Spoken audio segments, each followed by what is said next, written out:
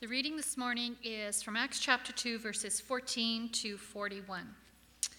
Then Peter stood up with the 11, raised his voice, and addressed the crowd. Fellow Jews and all of you who live in Jerusalem, let me explain this to you. Listen carefully to what I say. These men are not drunk, as you suppose. It is only 9 a.m. No, this is what was spoken by the prophet Joel. In the last days, God says, I will pour out my spirit on all people. Your sons and daughters will prophesy. Your young men will see visions, and your old men will dream dreams. Even on my servants, both men and women, I will pour out my spirit in those days, and they will prophesy. I will show wonders in the heavens above and signs on the earth below, blood and fire and billows of smoke. The sun will be turned to darkness and the moon to blood, before the coming of the great and glorious day of the Lord, and everyone who calls on the name of the Lord will be saved. Men of Israel, listen to this. Jesus of Nazareth was a man accredited by God to you by miracles, wonders, and signs, which God did among you through him, as you yourselves know. This man was handed over to you by God's set purpose and foreknowledge, and you, with the help of wicked men, put him to death by nailing him to the cross. But God raised him from the dead, freeing him from the agony of death, because it was impossible for death to keep its hold on him.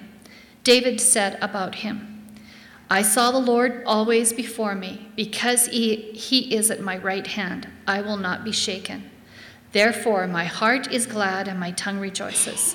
My body also will live in hope, because you will not abandon me to the grave, nor will you let your Holy One see decay.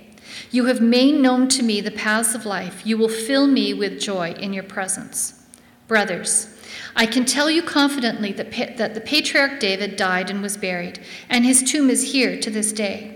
But he was a prophet and knew that God had promised him on oath that he would place one of his descendants on his throne.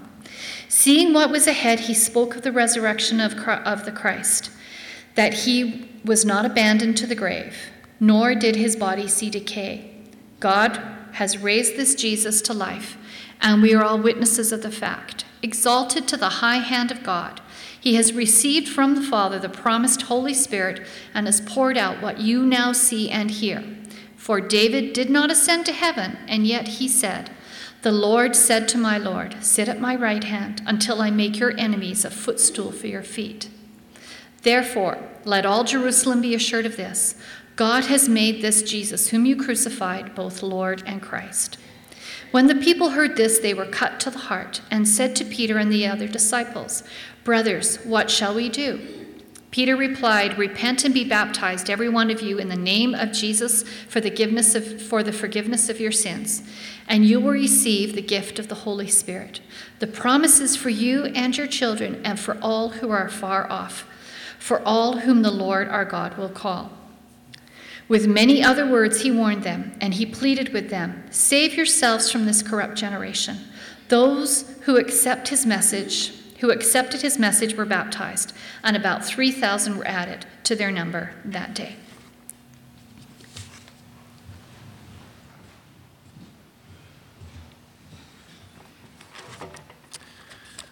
Lord, may your authoritative word concerning Jesus Christ bear fruit today. Here's a question and an answer that might surprise you. Ken, how do you know that Jesus is Lord? My answer, I don't. The truth is, I don't know. But I believe that he is. In fact, I believe strongly enough to make Jesus' lordship the foundation of my whole life. And considering that we only get one shot at life, to choose Jesus' lordship as the defining reality of my life is not a small thing, and it is not something that I take lightly. But to know, how can we know? Do we know based on our personal experience of Jesus? Now, my experience of Jesus gives me great confidence that my belief is solid, But my personal experience of Jesus is not, I would say, cannot be the ground of my conviction regarding Jesus. Some people have experienced alien abductions. Some people think they're Napoleon. Our experiences are not in themselves trustworthy. And besides, my experience, as is yours, is fickle, isn't it? When we face doubt, we experience the distance or the unreality of God. So why not make that experience the defining conviction of our life? Some people do. We call them atheists or non-Christians. No, my conviction that Jesus is Lord, a conviction that I live and would die for, is not rooted in my experience. It is rooted in something else. And insofar as my experience aligns with that something else, only then do I trust my experience of Jesus. What about you? On what do you base your conviction, your Christian conviction, your belief in the lordship of Jesus? On what do you ground your confidence? Are you confident? Can you be confident? Or is it just a question of faith? We've just read part of the text from Acts chapter 2, where the Apostle Peter preaches and convinces his audience that Jesus of Nazareth is both Lord and Christ, or Messiah. And how Peter does that sheds light for us, for me, on why we can be confident that Jesus and his lordship are an appropriate ground and foundation for life and for eternity. The sermon that Peter preached happened on the day of Pentecost, when the Holy Spirit came on the followers of Jesus. After Jesus' resurrection, he had spent 40 days with his followers. Then he left them and ascended into heaven, but only after he had given them instructions to remain in the city of Jerusalem until the promised Spirit of God had been given to them. He said, "You will receive power when the Holy Spirit has come upon you, and you will be my witnesses in Jerusalem and in all Judea and Samaria and to the end of the earth." And so they did. They remained in Jerusalem. They devoted themselves to prayer. And then on the day of the Feast of Pentecost, suddenly, with the sound of wind and with the appearance of fire, the Holy Spirit came on each one of them. And immediately they began to speak in other languages, declaring the wonders of God. And a crowd gathered to see what all the fuss was about. A crowd made up of Jews from all over the Roman Empire who had come to Jerusalem for Passover and Pentecost.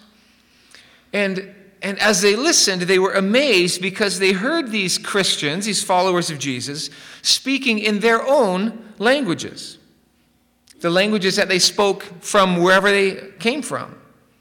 And they recognized that this was not just a multilingual feat, but a spiritual event. And they asked each other, "What does this mean?" But in Acts 2:13, we read this, "But others, mocking, said, 'They are filled with new wine.'"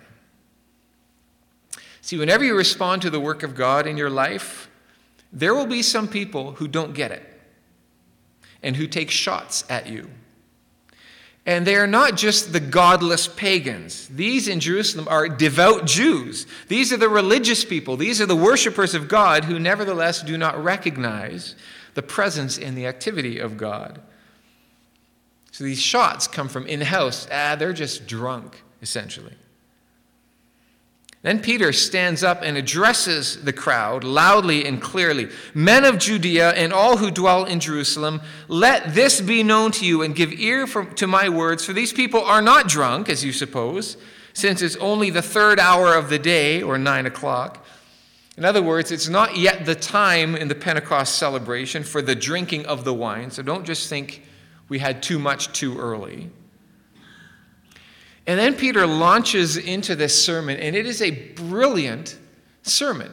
Of course it's a brilliant sermon. He was filled with the Holy Spirit of God, who is not a bad preacher in his own right. And in this sermon that Peter preaches, by the Spirit, Peter demonstrates to his Jewish audience conclusively that Jesus is their Messiah, their Lord. And the evidence that he gives is so compelling that 3,000 people are convicted by what they hear, respond to it, and are baptized. And the line of Peter's argument in this whole sermon is essentially this: the Lord God in his word said he would pour out his Holy Spirit on people. The Lord God also said that the Christ would rise from the dead.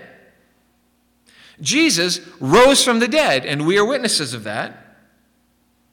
Jesus poured out his Spirit, and you are witnesses of that. This is what you're seeing right now. Therefore, Jesus is both Lord and Christ. That's Peter's sermon in 3 sentences. And what Peter appeals to in this sermon to his Jewish audience are the very things that we rest our confidence in this whole Jesus thing on. Namely, the resurrection of Jesus as prophesied in the Old Testament and bore witness to by the apostles in the New Testament. How do you know that Christopher Columbus sailed the ocean blue in 1492?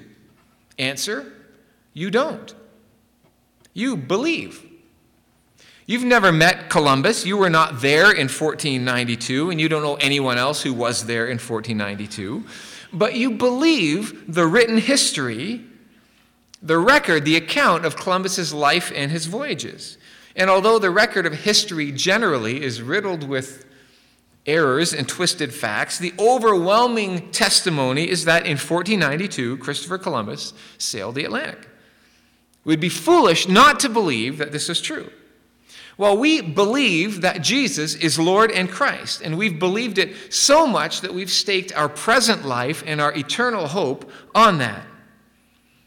And we'd be foolish not to believe it, because we have a written history, reliable accounts from the eyewitnesses of his resurrection.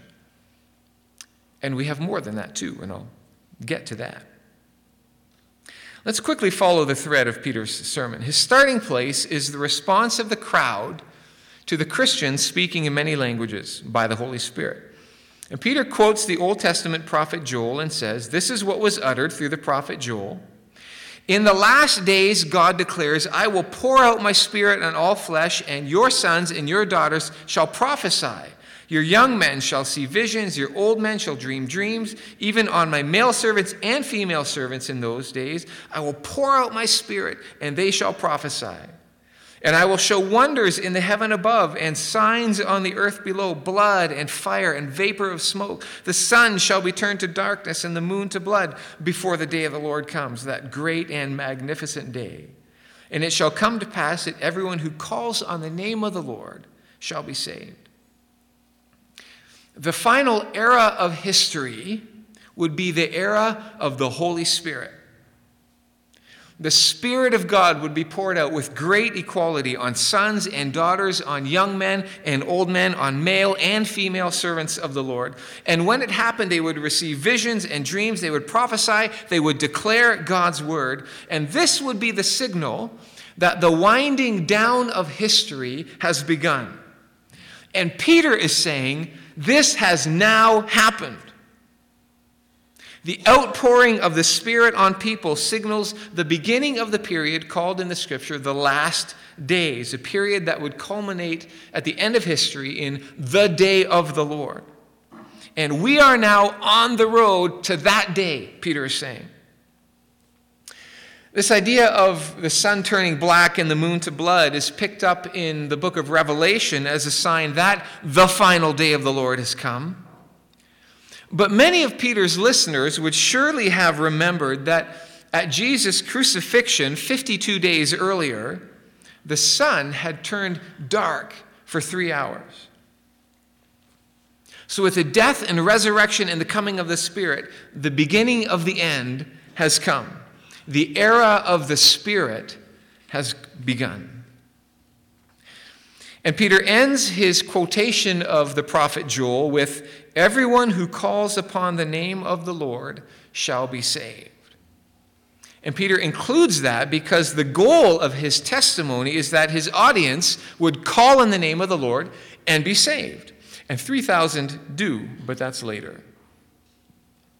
So Peter begins by quoting Joel as an explanation of what they are seeing and hearing, that this is an outpouring of God's Holy Spirit as foretold by God through his prophet Joel. So that's Peter's starting place, and he's going to come back to that at the end. But now he leaves that, and he begins to tell his hearers about Jesus. Men of Israel, hear these words: Jesus of Nazareth, a man attested to you by God with mighty works and wonders and signs that God did through him in your midst, as you yourselves know. This Jesus, delivered up according to the definite plan and foreknowledge of God, you crucified and killed by the hands of lawless men. God demonstrated his affirmation of Jesus by miracles, and you all know it, Peter is saying. You saw them, for he did some of them among you. But in accordance with God's plan that Jesus would die on the cross, you had him killed by the hands of lawless men, men without the law, that is, Gentiles, in this case, Romans. But Peter goes on, God raised him up, loosing the pangs of death, because it was not possible for him, Jesus, to be held by it, death. Peter declares the resurrection and then goes back to the Old Testament prophecy to set the resurrection in context. He quotes King David, the writer of Psalm 16. David said, I saw the Lord always before me, for he is at my right hand, that I may not be shaken. Therefore my heart was glad and my tongue rejoiced. My flesh also will dwell in hope. For you, God, will not abandon me to Hades, to the grave, nor will you let your Holy One see corruption. You have made known to me the paths of life and will make me full of gladness with your presence. And the line of particular interest to Peter is this: you will not abandon my soul to Hades, nor will you let your Holy One see corruption. In other words, God, you will not just let me rot in the grave. Now, who is the psalmist talking about? He says, I? Is he talking about himself? Well, clearly not, for Peter says, I may say to you with confidence about the patriarch David that he both died and was buried, and his tomb is still with us to this day. He's still dead. We all know he's dead. So, whose prophetic voice is it in this psalm then? And Peter goes on. Being, therefore, a prophet, and knowing that God had sworn with an oath to set one of his, that is, one of David's descendants on his throne, David foresaw and spoke about the resurrection of the Christ. He was not abandoned to Hades, nor did his flesh see corruption. Now understand that King David was revered by the Jews, not just as a great king, but by virtue of his writing so many of the Psalms, revered also as a prophet of God. And the Jews considered many of the Psalms to be messianic psalms. Psalms either prophesying the events around the Messiah or spoken from the perspective of the Messiah. And so Peter then is saying, David, your great king and God's prophet, speaks not of himself here, but of the Christ, Greek word, or Messiah, Hebrew word, speaking of his resurrection. Now, that's an argument of great weight and authority to the Jews who were listening to Peter. So the question is, who then is this Messiah, this Christ? And then Peter gives the linchpin statement of his whole address. This Jesus, Jesus of Nazareth, remember, Jesus who was attested to you by God, as you well know, this Jesus, God raised up, and we are all witnesses of it. We are all witnesses. Again, very significant statement. The scriptures had said that only the testimony of at least two witnesses could be accepted in a court of law. No person should be put to death on the testimony of only one witness. Numbers 35, something similar in Deuteronomy 19. Two witnesses or three, never just one, at least two, gave legal validity to one's testimony. Two or three. Now, Peter says, we, 120 of us, are witnesses that Jesus, who was crucified, has been raised from the dead. We have seen him, and we tell you he is alive. Now that would have hit Peter's audience like a bombshell. They had to process the twin facts that Peter presented them with, that the king and prophet David prophesied that the Christ would be raised from the dead, and that there were 120 witnesses to the fact that Jesus had been raised from the dead. Therefore, Jesus is the Christ. What a loaded statement to these God-fearing Jews. The Christ, the Messiah, the one promised of God who would be prophet and priest and king, the one who would restore the covenant, the one who would rule with gentleness but absolute power and perfect righteousness, the one who would love God's people and set things right for God's people, who would ensure their future glory, this one in whom all the promises of God and all the hope of God's people would be fulfilled. It's Jesus, whom you killed less than 2 months ago, and whom God has raised to life, to which the 120 of us are witnesses. That's a stunning declaration for Peter, and one that would have had huge weight, huge credibility with those who were listening. But Peter is not done yet. He continues, being therefore exalted at the right hand of God, and having received from the Father the promise of the Holy Spirit, he, that is Jesus, has poured out this that you yourselves are seeing and hearing. Okay, now he's cycling back to his original quotation from Joel, that Jesus, not only raised from death, has been exalted to God's right hand and has poured out the Holy Spirit. In other words, the Lord who promised he would pour out his Spirit is the resurrected Jesus. And then Peter quotes David one more time. For David did not ascend to the heavens, but David himself said, the Lord said to my Lord, sit at my right hand until I make your enemies your footstool. Psalm 2, Psalm 110.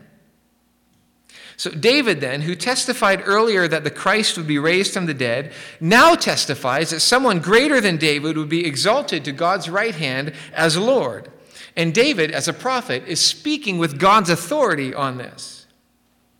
Now, we are witnesses, says Peter, that Jesus has been raised from the dead. We also testify 10 days ago that Jesus ascended to the heavens and has been exalted to God's right hand and now has poured out the Spirit of God on us. And that's what all this that you're seeing, all of this speaking in tongues, all of our declaring of the wonders of God, that's what all this is about.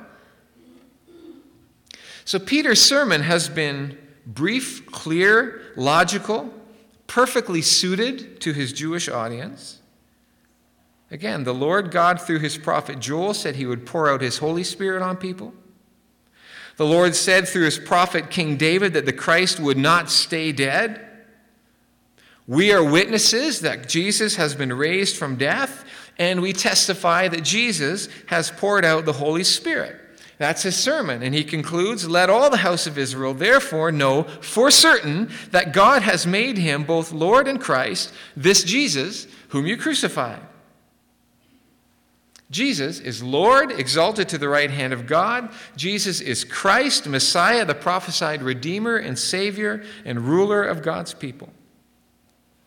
This is and has always been the central affirmation of Christianity. Jesus of Nazareth, crucified, is risen from the dead. He is God's Son. He is Lord. He is Christ, Savior, Redeemer. This is our faith. Why can we be confident of it? For the very same reasons to which Peter appealed. Jesus' resurrection, prophesied in the Old Testament and witnessed to by the apostles in the New Testament, demonstrates that Jesus is Lord and Jesus is the Christ. See, the Christian gospel is grounded in the prophecy of Scripture fulfilled in Jesus' resurrection, as witnessed to by his apostles. And for a number of reasons that we just don't have time to go into this morning, we trust the New Testament record as an accurate, truthful account of the apostles' testimony, and therefore as the historical certainty of Jesus' resurrection. And the ground of my Christian conviction is the Scripture, the Word of God. I believe that Jesus is Lord because God spoke of him in his Word through the prophets of old and through the eyewitness testimony of the apostles. Jesus really was crucified. He really did rise from the dead. Therefore, I am convinced that he really is the Son of God, that he is Lord. And therefore, I can really trust what God's word says about being forgiven of my sins against God, being restored to right standing with God, even to the point of being adopted as God's beloved child for eternity. And insofar as my experience of God and Jesus lines up with what God's word has said to be true, then I trust my experience, but only then. So many of us make our experience the ground against which we measure God's word. And so we believe this, but discard that. I think it is safer, better, more appropriate, more secure to do the opposite. To measure our experience against the Word of God. Because if I experience that God is distant, my experience is lying to me. If I experience that God is not good, my experience is lying to me. And I know that because God's Word, that I have, for many reasons, trust in, tells me different than my experience. And so Peter, on the basis of the Old Testament prophetic word and their own witness of the death and resurrection of Jesus, declares the lordship of Jesus. And when his audience hears all of this, they're cut to the heart and ask, "What shall we do?" Peter's response, "Repent and be baptized, every one of you, in the name of Jesus Christ, for the forgiveness of your sins, and you will receive the Holy Spirit." In other words, call on the name of the Lord, and you will be saved. In Acts 1, Jesus had commissioned his followers to be his witnesses in Jerusalem and Judea and Samaria and to the ends of the earth. And so throughout the book of Acts, and we will see this as we go through this book, we see them doing exactly that. Sometimes, like Peter in this chapter, in chapters 3 and chapter 10, sometimes they're preaching to the crowd. Sometimes, like in chapters 4 and 5, they're defending themselves in a sentence or two to the religious authorities.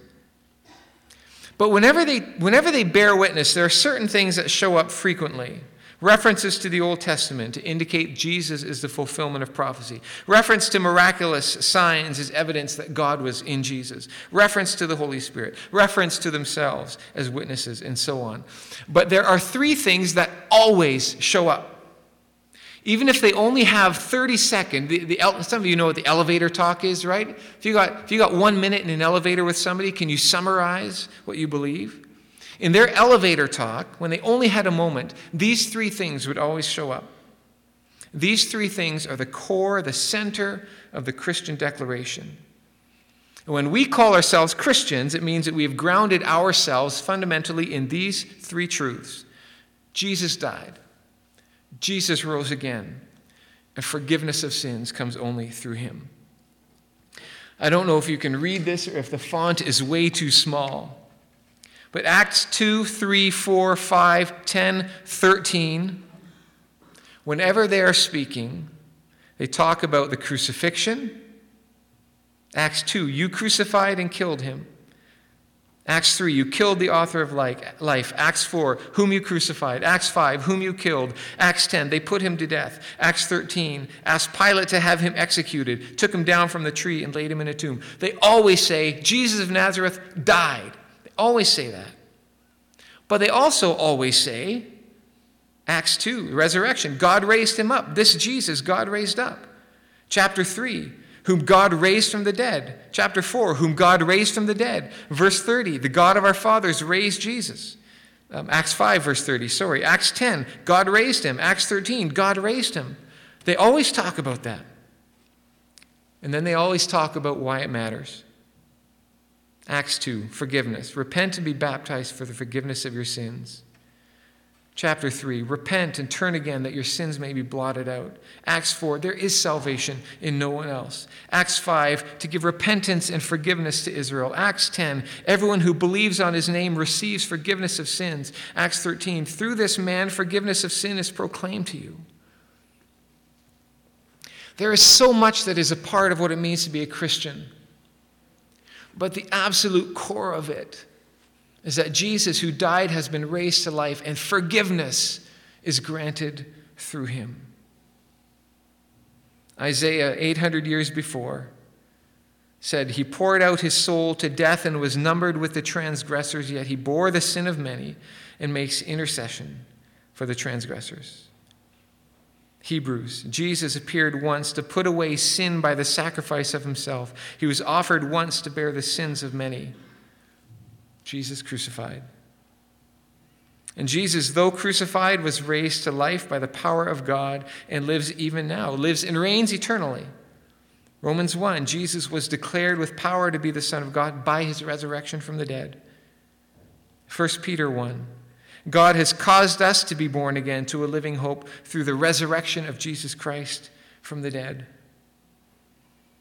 And then by virtue of his death and his resurrection, we experience and proclaim forgiveness of sins. Again, Romans, Jesus was delivered up to death for our trespasses and raised to life for our justification.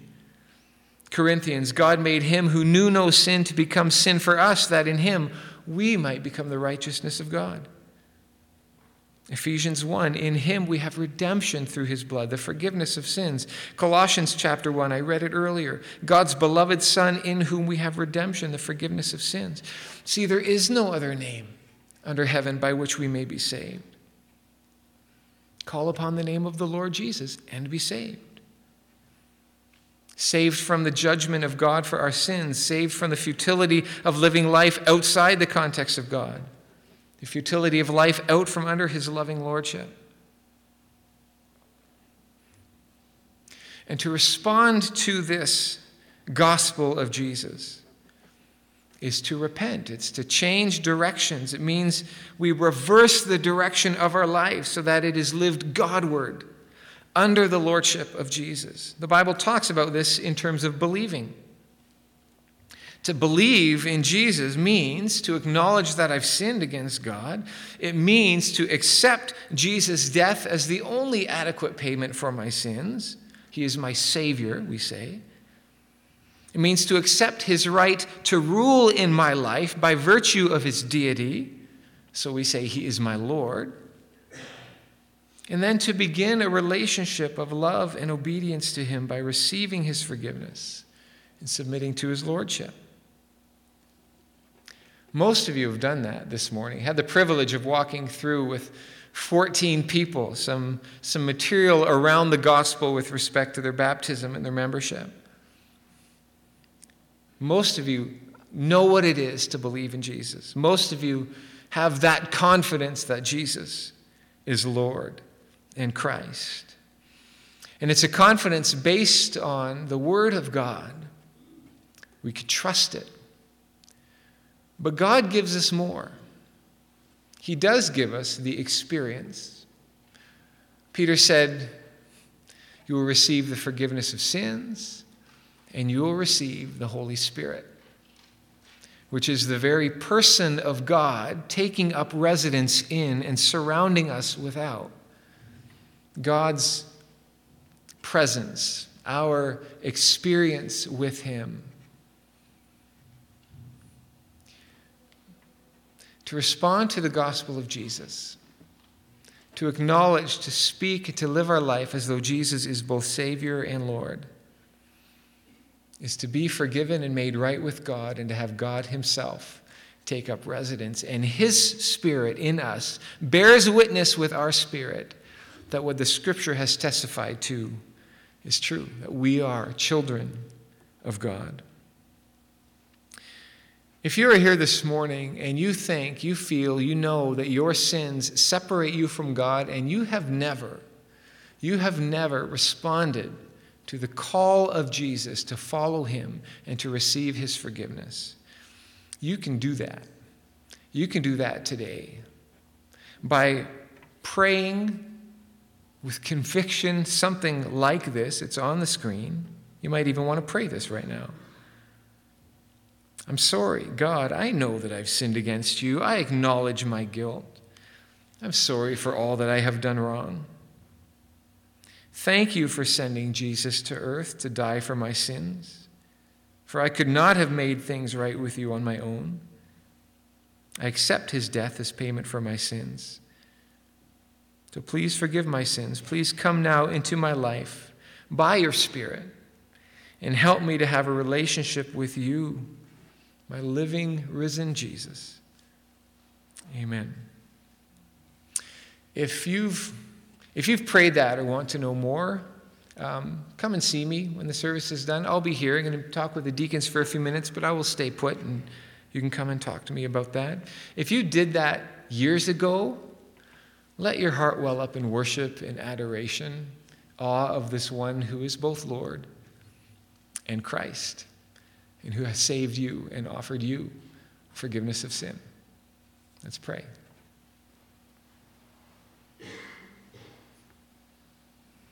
Lord, we believe. And there's so many good reasons to believe. Part of me is thankful that you ask for this element of faith. Blessed are those who haven't seen but do believe. But Lord, you have granted the gift of faith. You've given us your holy word. You have borne it out, that it has power and authority, that it is true and right.